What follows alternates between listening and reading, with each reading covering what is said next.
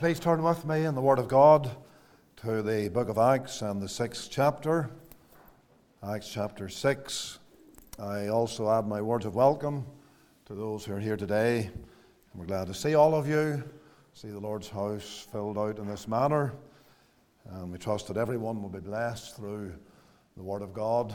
All visitors are especially welcome. And it's good to see you all here today from the Priestley family circle, as Mr. Stewart has said. So Acts chapter 6, before we read, let's just have a word of prayer and we'll commit our way to the Lord. Eternal God and blessed Father, we continue in thy presence in the name of thy well-beloved Son. We draw near upon redemption ground. We pray for help now as we come to the Word of God. We pray that thou wilt use thy word today to bless our hearts. We pray that especially it will be used to guide the congregation concerning the choice of a new church committee. We pray, Lord, that in all these matters thou wilt be glorified and Christ will be exalted. Let there be a word in season for every soul. May the Holy Spirit direct our thoughts. May he come and govern all that will be said. Hear our prayer, O Lord, and abide with us. We ask this for Christ's sake and for his glory. Amen and amen. Acts 6 and the verse number 1. Let us just read from that down to verse 6. Acts chapter 6 verse 1. And in those days when the number of the disciples was multiplied, there arose a murmuring of the Grecians against the Hebrews, because their widows were neglected in the daily ministration. Then the 12 called the multitude of the disciples unto them, and said, It is not reason that we should leave the word of God and serve tables. Wherefore, brethren, look ye out among you 7 men of honest report, full of the Holy Ghost and wisdom, whom we may appoint over this business. But we will give ourselves continually to prayer and to the ministry of the word.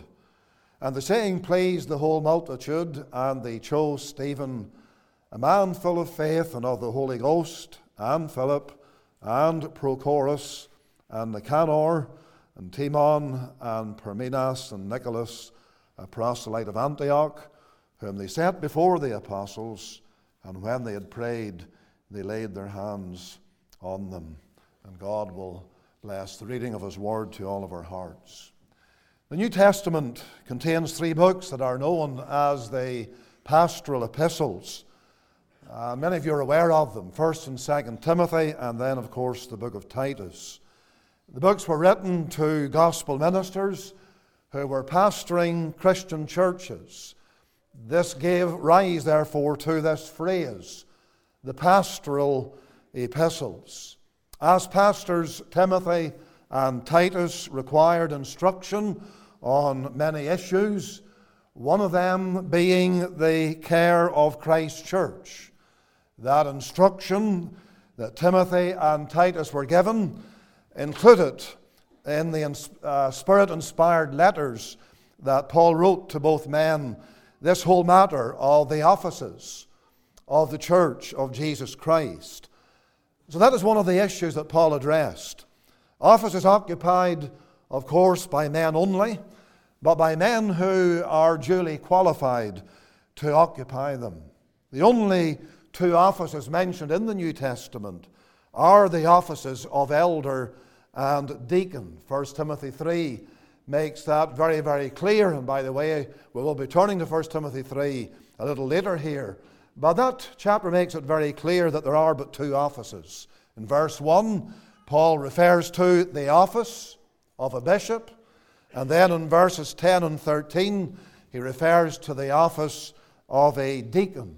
Nowhere else in the New Testament is there any mention made of any other office ordained by the Lord Jesus Christ in the context of the care of the Christian church.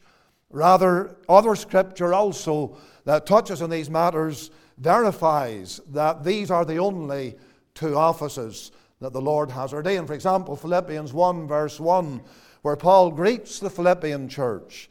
And he says this, he greets all the saints in Christ Jesus, which are at Philippi, with the bishops or elders and deacons. You have in those words in Philippians 1 verse 1, a New Testament church in terms of its composition. It's composed of the saints or the body of believers. It's also a body of people who have within their very ranks elders and deacons. And that is a very important reference. It clarifies for us beyond any doubt that the churches of the first century, and this pattern therefore is established in this way, were bodies of Christians with a plurality of elders and deacons only serving among them. It must be said, however, that these two offices are not the same. And that has to be underlined. The elder's office is one of exercising spiritual rulership in the church of God. That spiritual rulership is twofold. I've already referred to the fact that the word bishop is synonymous really with the office of the elder, and therefore the two terms are used interchangeably, especially in Acts chapter 20, where you find that interchange of the words. But the word bishop signifies oversight. It has to do with watching over the flock to exercise spiritual care of the Lord's people. The word elder then for the same office signifies the gravity or the seriousness with which the man in this office is to go about his work, in that he exercises spiritual rule. And that is, of course, a very serious responsibility. That's verified in this same book or over in 1 Timothy rather, that I've referred to, 1 Timothy 5:17, where Paul speaks of the elders that rule. And so there is the difference between the two words, bishop and elder. One has to do with watching over the flock. The other has to do with ruling over the flock of God in a spiritual sense. However, the New Testament never describes the work of the deacon in the terminology that is given to the elder. From various scriptures, we can easily deduce that the deacon's work or role is that of being helpers to the elders of the Church of Jesus Christ. This fact is seen here in Acts chapter 6 and the verse number 2. The apostles, you see, were also elders. And we read here of a certain directive that they gave in the words in verse number 2. It says, "It is not reason," that means it's not suitable, "that we should leave the word of God and serve tables." In other words, they're speaking here of the physical and the material, even the financial aspects of the work of God. And it was not their mind to be distracted from their spiritual oversight and rulership to have to give attention to those matters. And so against that backdrop, the church then proceeded to elect men to carry out the work that's in view in this kind of language. These men, therefore, were appointed not to rule as the elders did, but to give assistance to the spiritual leaders of the work of God. Over in 1 Corinthians 12 and 28, we have similar instruction. In that verse, we have Paul writing this way, and he says, "God hath set in the church helps, governments." And those are two particular roles that are specified by Paul in that scripture. Helps, then governments. And in those two terms, these two offices are obviously in view. The word governments signifies giving guidance. Therefore points to someone who, as a guide, serves in the local church. That would be the elder, obviously. Then there's the word helps, which simply signifies giving assistance. And that, of course, is the work of the deacon. So the deacon does not govern or rule as the elder does, but gives assistance to those in the eldership through practical help in various ways. And so I say these things to you in order just to set a basis for what I want to go on to do in preaching the Word of God in this meeting just now. It is the mind of the Kirk session, as you are aware, to have a meeting of the communicant members of this congregation on the 27th of February, the Lord willing, for the purpose of electing a committee, electing men to the office of deacon. We use the word committee as a term that has been used in Presbyterianism down through the generations, but what we're really referring to is a body of deacons, a board of deacons who will be chosen by you, the congregation, to serve in this particular role. And so in preparation for that particular meeting on the 27th of February, in the will of God, I and Mr. Stewart will bring a few messages to you over today and the next 2 weeks on this subject. And so today we want to come to some basic truths regarding this office in order to gain guidance and direction. It's important, therefore, that you, as the Lord's people who will vote in that meeting, you who will do that, you pay attention to this and you get into your minds and your hearts what's involved here, that you might be taught in the ways of God, that you might receive instruction that will give you light and understanding with regard to how you bring about the outcome of that vote that will take place on that evening. There are two main points I want, by the Lord's help, to try to make here today. I'll see how time goes. And first of all, we have the ministry of the deacon. And I want just to pause here and mention to you the word deacon. In the New Testament, the original Greek word that is translated deacon in 3 places is used altogether 30 times. 3 times, as I said, it's translated deacon. 7 times as servant. And then another 20 times as minister. And so study reveals that the basic idea in the Greek word deacon, diakonos, is that of service. Now this comes out very clearly here in Acts chapter 6. Look with me in verse number 1. At the very close of that verse you have this phrase, the daily ministration. The daily ministration. And the form of the word ministration in the original language is diakonia, which actually is therefore from the word for deacon. And so note that. And then verse number 2, we find this particular word used. It says here toward the end of the verse that we should leave the word of God and serve tables. And the word for serve there is the verb form of the word for deacon.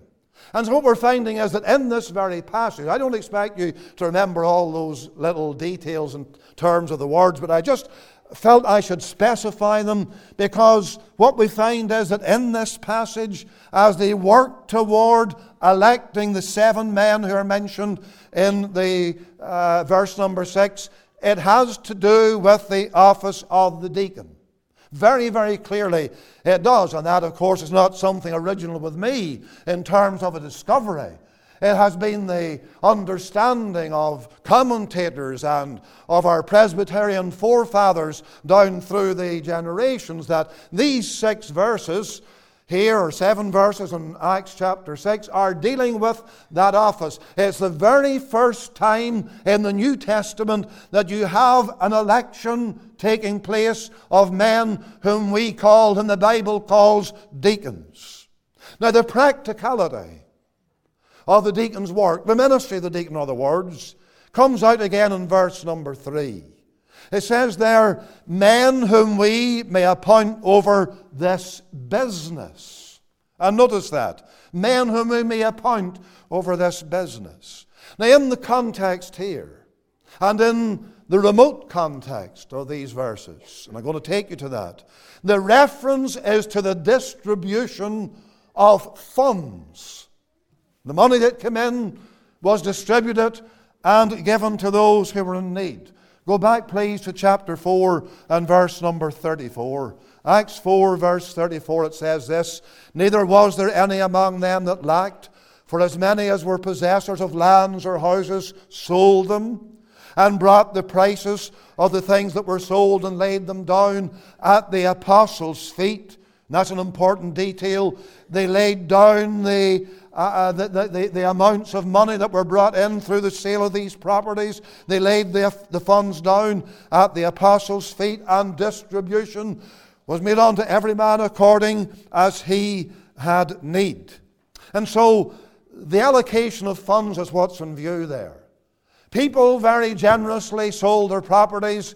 Many were destitute, many were poverty-stricken. There was great need, and therefore this developed. It developed very naturally.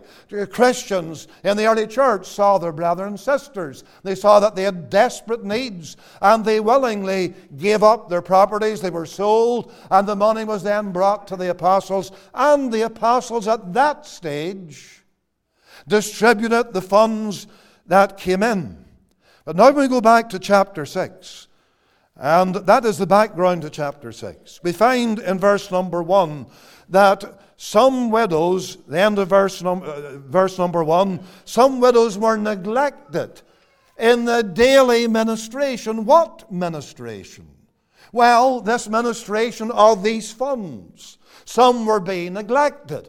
And the reason why they were being neglected is because the elders were so much under pressure with their preaching and their spiritual labors that they did not have the time to deal with these matters, and so something had to be done.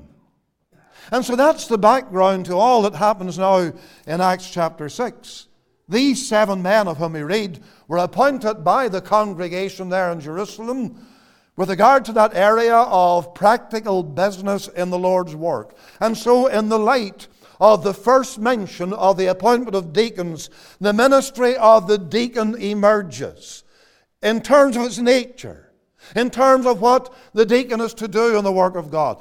As I said earlier, he's to give assistance with regard to the practical care of the cause of God. That's the principle that comes out of these verses that are all tied together and all present a picture and all give us direction as to this matter of this office and what it means and what it's for and what God has appointed it to do.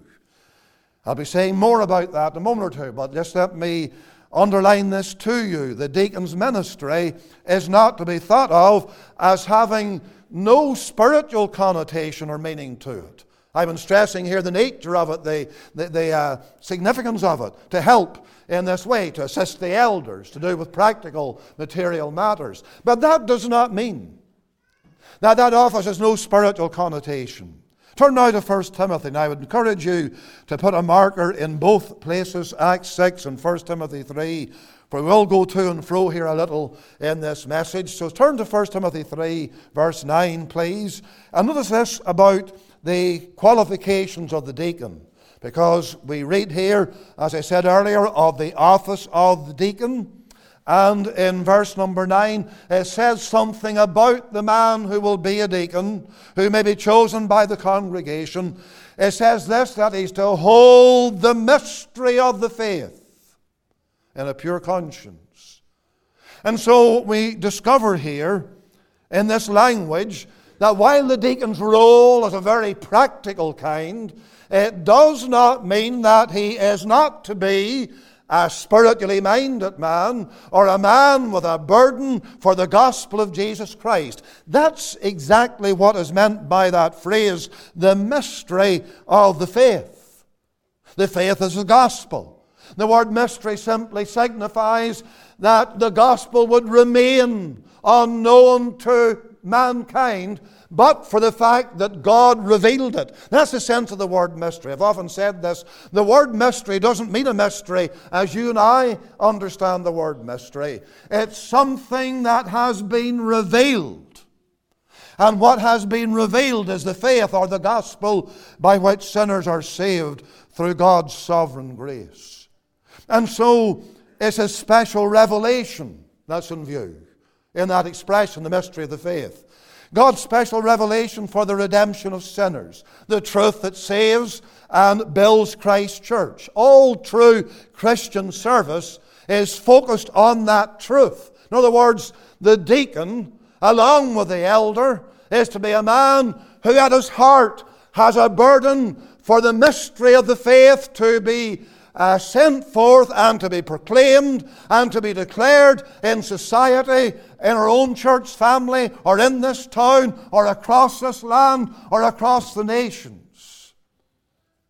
Because you see, that means, therefore, that every action that's carried out in a congregation in terms of the practical, material, financial business of that congregation has one ultimate goal. And that ultimate goal is to hold on to the mystery of the gospel, promote it and preach it and proclaim it with all our hearts and souls as a group of God's people. So when you think about that, it makes perfect sense that deacon's work has to do with a building, or a building program, or keeping up property, or taking funds and sending them to mission fields and so on, supporting the work of God. That all comes within the remit of the deacon's work. It's a very broad, expansive work. May I say to you today as a congregation, we have had a deacon's board for the last 7 years. As I explained to you, every 7 years, or even less than that if it's our will, we come to the point where we dissolve the present committee and then a new committee is elected, or a board of deacons is elected. But let me tell you that over these 7 years, men of God have spent endless hours taking care of the work of God, sacrificing time, sacrificing other areas of their lives, and giving it to the cause of Jesus Christ. And it's all for the goal of seeing the gospel promoted and sent forth. That's the ultimate goal that always must be kept in mind. One of the best ways of seeing this is that it's wonderfully underlined in Christ himself. In Luke 22, verse 27, the Lord says this. Hear these words, my friend. Luke 22, 27. I am among you as he that serveth. And the verb serveth there can be read this way. I am among you as he that acts as a deacon. That's the literal sense of those words. Christ acted as a deacon. In Romans 15 and verse number 8, we've got something similar. It says this, Jesus Christ was a minister. And the Greek word is this word diakonos. Jesus Christ was a deacon of the circumcision. And that means with regard to the Jews, for the truth of God, to confirm the promises made unto the fathers. Christ labored. Christ toiled. Christ used all of his powers as a deacon of the gospel, so that the gospel would reach the Jews. But also verse 9 of Romans 15 goes on to underline that it also was for the Gentiles. And so, brethren and sisters, notice this. The Lord's ministry was a ministry in which, as a deacon under God, he served his day and time, and he did it with all his heart and soul and mind. And so it brings out the whole matter that the Lord's own service was of a redemptive nature. I'm leaving out verses here for the sake of time, but there's one I can't leave out. And that's Matthew 20, verse number 28. And there it says in the words of Christ himself, for the Son of Man is not come to be ministered unto, but to minister, to act as a deacon, and to give his life a ransom for many. That is a powerful statement, because we're brought there to the very epitome of the diaconal ministry of the Lord Jesus Christ. He gave himself. He gave his precious blood. There's how he served. He served to the very end of his life, through toil, through ridicule, through oppression, through suffering of every kind, until he came to the cross. And there, as the deacon without parallel, he gave himself a ransom for many. And that brings out to you and me today that while we talk about the ministry of the deacon as a ministry that has to do in terms of the actual working of that body, has to do with practical, material, financial matters, yet in the final analysis is a work that contributes to the whole matter of maintaining and holding to the mystery of the gospel, to the promotion of the gospel, to the spread of the gospel, to the going forth of the gospel to the ends of the earth. And so when you've got elders who have got a burden for the local scene, who arrange missions, who arrange outreaches, who have a burden for the children's work and the youth work, that they will all prosper, they will all grow, they will all develop, they will all be used of God. And then you have a deacon board behind them, willing to support all that and see that it's all financed. Everything is geared toward the promotion of the gospel. That's a matter that's of vital importance for you to understand. That is why deacons must be saved. That's a basic qualification. Never mind, elders should be saved. It's actually, my friend, sad that in many denominations, whether it's the elder or the deacon, the choice is made not based on whether a man has that basic spiritual qualification that he is a child of God, but is based on some other fleshly, carnal issue. And that is entirely wrong. We've no idea who these men were, except we've got their names. We know a little about Stephen taking the first deacons. But they were all men of God, because they all had a heart for the gospel, and they all wanted to serve the Lord in promoting the gospel. And you know, since that is true, how that should speak to you. What is the Christian life all about? It's about promoting the gospel. It's about serving the Redeemer, the great deacon, the one who outshines all of us, the one who served and labored and denied himself endlessly, that his work would be done. All of this points you as a Christian in this congregation to put your heart and soul into it. Don't think for one moment, well, we'll elect a board of deacons at the end of the month and they'll do everything. No, there's something that you can do. I want to be very practical here. There may come a time when there's a call goes out for people to come to help, to do whatever it might be. Are you willing for that? Are you saying to yourself, maybe, well, that's beneath me. I'm not going to do that. Let the deacons do that, or the elders along with the deacons. Of course, that's what happens. And so you might even have the ministers and the elders and the deacons here scrubbing floors, doing whatever, but where are you? See, that's the whole point. We work together as a congregation with regard to the practical side of the work, and then it's done. So all the rest, in fact, more time then can be devoted to doing that which is spiritual, which is really what the work of God is all about, exalting Christ, sending forth the truth, and glorifying His wonderful name. So there is the ministry of the deacon. Take heed to it. Endeavor within your heart. You might say to yourself, well, I don't think I'll let my name go forward. That's entirely your choice, brother. But that doesn't mean that you can't labor somehow or other to help and to assist in the work of God. It may mean, and it will mean, that certain names in the final analysis on that sheet that you will use as a template to cast your vote, some of those names will not be elected.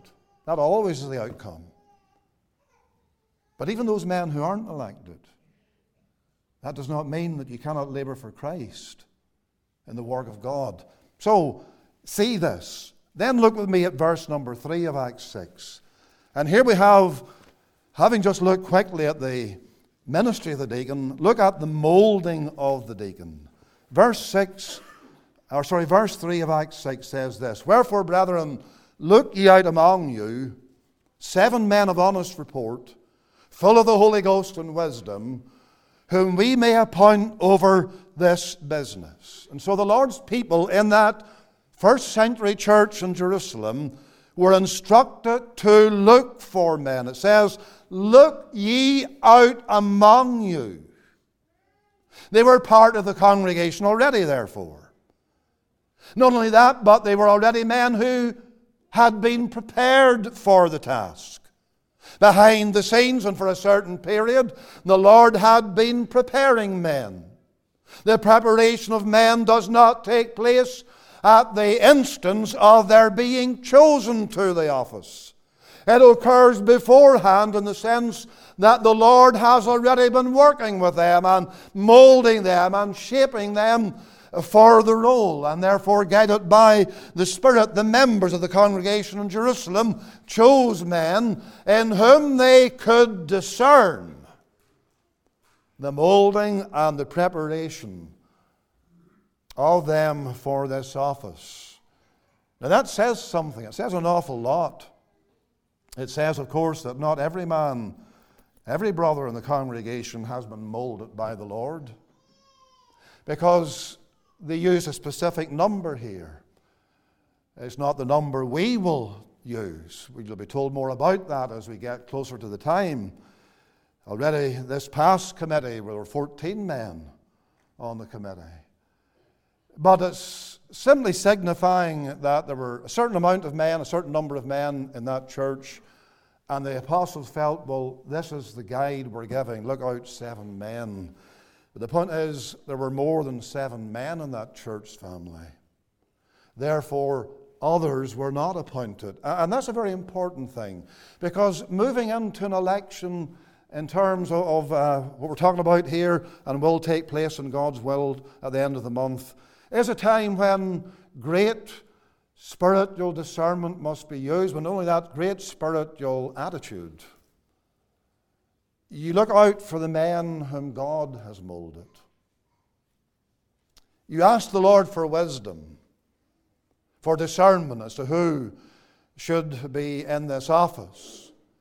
The salient thing that stands out in verse 3, well, there are a number of qualities mentioned there, but the one that really stands out on the very surface of the verse is that they must be men who are full of the Holy Ghost. What that means is men who have got spiritual control within their hearts and within their lives.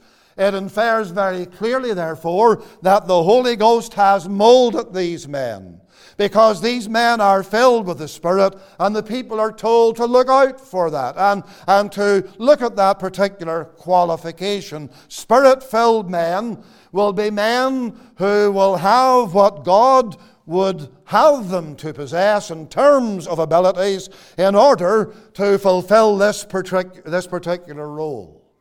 And so just think about this matter. That's what I mean by the molding of these men. The Holy Ghost is the one who molds men for office. It says it there in Acts 20:28 with regard to the elder. The Holy Ghost hath made you overseers. And here's the infilling of the Spirit brought out again in this particular passage. And that means that the man who will be a deacon is to be a man of prayer. A man of prayer. You know, whenever the presbytery examines the churches, and on Friday night past, 2 churches were examined with regard to their state, their spiritual level, etc., etc. And one of the questions that's asked about the deacon is with regard to how faithful they are in the church prayer meeting, or prayer meetings, it's actually plural. Do they attend the church prayer meetings faithfully? You see, a man who's full of the Holy Ghost will want to pray. And he will be in the prayer meetings of the church of God. That will be his burden, to come before the throne of grace. He has the Holy Spirit in him. And of course that means that he's got the spirit of prayer in his heart. That's what is in view here, full of faith and of the Holy Ghost. He's got the Holy Spirit in his heart and his soul, and therefore he's led by the Spirit, he's directed by the Spirit, he is guided by the Spirit, and therefore he will be a man who has got a heart for prayer. Just not praying Personally and privately, yes, that's vital too, but praying also in the church prayer meetings, his voice heard, lifted up to God, crying to heaven, along with the rest of the saints of God. He will be a man as well as he's moulded by the Holy Spirit, who will have a genuine interest in spiritual matters. The men chosen in Acts 6 were appointed to deal with a material issue in the church, but simultaneously their spiritual interests were deep. And we see that especially in the example of Stephen.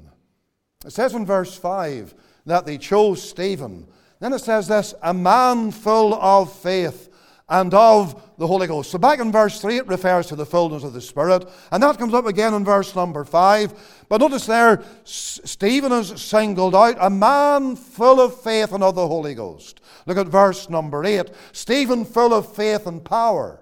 Verse number 10, they were not able to resist the wisdom and the Spirit by which he spake. Let me say to you today that Stephen, who was a deacon, who did not occupy the office of the elder, who was not an apostle, yet was one of the greatest servants of God in that early church period. That you know that he didn't live very long. As a young man he was martyred, as Acts 7 shows you. But what a work he did for God. What a ministry he had. And it's all because he was full of the Holy Ghost, he was full of faith, and thereby he was full of wisdom. And so note these matters. A man of prayer, a man with a deep interest in spiritual life, a man under the control of the Holy Ghost. Therefore, the vital thought is there. This vital thought about control is there in reference to being filled with the Spirit. When a man is filled with the Spirit controls not the flesh. Not the flesh. Remember what Paul said to the Ephesians? Be not drunk with wine. And it's a very, very vivid, and indeed in a sense a very extreme kind of language there. Be not drunk with wine wherein is excess, but be filled with the Spirit. What does he mean by using that? Why does he draw a parallel between being filled with the Spirit and being filled with drink? For that's what it means, that's what it signifies. And the point is that drunkenness is one of the works of the flesh. And so that's why God forbids drunkenness. The Ephesians obviously had been drunken people, and then God saved them. And obviously some of them were having a problem with it. And Paul has to write and say, don't be drunk with wine wherein is excess. The word excess refers to destruction. It refers to that which will undermine life and vitality. Don't be drunk with wine, but rather, that means don't be under the control of the flesh, but be controlled by the Spirit of God. And you will find that in Stephen's life, as you can see when you read Acts chapter 6. We've noted some of these verses about Stephen. If you go down to verse number 15 of Acts chapter 6, it says this, all that sat in the council looking steadfastly on him saw his face as it had been the face of an angel. The context here is where Stephen is now arrested. He's going to go on trial, as Acts 7 shows, but he faces it all with the greatest composure and calmness because he is a Spirit-filled man. He can handle it. He can deal with it because of the power of the Holy Ghost. Go to Acts 7, verse 55. It says this, and this is now at the very moment of his death. But he, being full of the Holy Ghost, looked up steadfastly into heaven and saw the glory of God and Jesus standing in the right hand of God. Now see with me in that verse those words, he being full of the Holy Ghost. And literally those words read this way, but he existing full of the Holy Ghost. This was Stephen's normal, to put it that way. His normal pattern of behavior, his normal supply of the Holy Ghost. He existed full of the Holy Ghost. There wasn't a day that went by that Stephen wasn't under the control of the Spirit of the living God. And therefore, even when he came to die, he could face death and all that was coming upon him, because he was a man who had been molded by the Spirit, controlled by the Spirit, filled with the Spirit, given calmness by the Spirit, right through all of his days, all of his ministry, until the Lord, by this means of martyrdom, took him home to heaven. All of that amounts to this, that Stephen wasn't a man under the control of the flesh, but the control of the Spirit of God. Look ye out among you men like this, who are controlled by the Holy Ghost, molded for office by the Holy Spirit. Because when that is so, then there will be blessed results with regard to this whole molding work of the Spirit. If you look back with me, you'll find in this whole chapter, Acts 6, that the burden of the apostles, I've already touched on this, was that the work of God would go forward. And you see that in their own desires. Not reason, verse 2, not suitable that we should leave the Word of God and serve tables. Verse 4, we'll give ourselves continually to prayer and to the ministry of the Word. Then go down to verse 7. By the time you get to verse 7, the election has taken place. That's exactly what it is in verse 5. They chose. The word means they elected. They elected these men. But notice what happened in verse 7. And the word of God increased, and the number of the disciples multiplied in Jerusalem greatly, and a great company of the priests were obedient to the faith. What do you see here? You discover that new momentum was given. The work was blessed in a mighty fashion. You see, they were wrestling with something. There was a problem. That's what the first couple of verses show you. There was murmuring among the congregation because certain people were being left out of that situation where the apostles had the responsibility of distributing the funds and they just couldn't get to it. And so they elected the deacons. And immediately the work turned in a new direction. And the work of God moved forward. Spiritually, I mean. And of course that meant it was moving forward in every other way as well.